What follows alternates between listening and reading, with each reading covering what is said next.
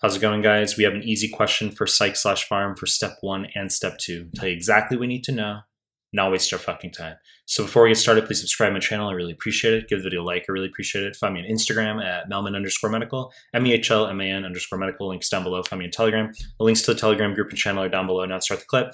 49-year-old guy has got a 4-month history of hearing voices, auditory hallucinations. He's commenced on risperidone, antipsychotic D2 receptor antagonist. 48 hours later, he develops muscle rigidity and abnormal eye movements. Temperature is 98.6 Fahrenheit. Question wants to know the mechanism of action and the most appropriate pharmacologic treatment for this patient. So, as I just fucking said, he's commenced on a D2 receptor antagonist, which has a myriad of side effects. Now, some students are going to get all trigger happy and see muscle rigidity here and say, oh my God, it's neuroleptic malignant syndrome. Take 2 steps back, chill the fuck out for 2 seconds. It's not neuroleptic malignant syndrome. He doesn't have a fever. Okay? Muscle rigidity and a fever?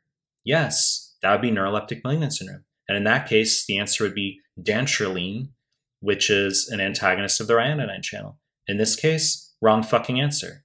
Okay? So we are going to, in this case, give benztropine, which is a muscarinic receptor antagonist, an anticholinergic. And this is acute dystonia. All right? So muscle rigidity and no fever, acute dystonia. Muscle rigidity and fever, neuroleptic malignant syndrome. Now, abnormal eye movements, this is oculogyric crisis.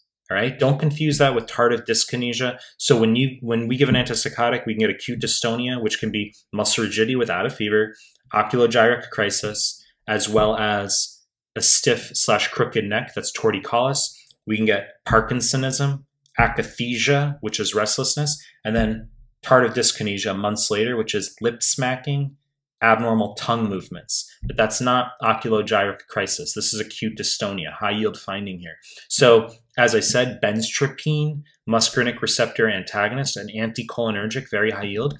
You can also give one of the first generation H1 blockers, such as diphenhydramine or chlorpheniramine. They have nasty anticholinergic side effects, which in this case is a quote unquote a good thing, because we want anti-muscarinic side effects here to treat the acute dystonia, okay? So look, I could spend 44 minutes talking about every fucking answer choice here, all the drugs, all the nitpicky details that you'd like to know, but your take home is that when an antipsychotic is given and you get muscle rigidity, if there's no fever, it's acute dystonia, benztropine, diphenhydramine, chlorpheniramine, anti-muscarinic. If you have muscle rigidity and a fever, that's going to be neuroleptic malignant syndrome. Give dantrolene, inhibits the ryanodine channel. You know the deal. I'm going to continue to make more content. If you like my stuff, subscribe to my channel. And I appreciate your time. That's it.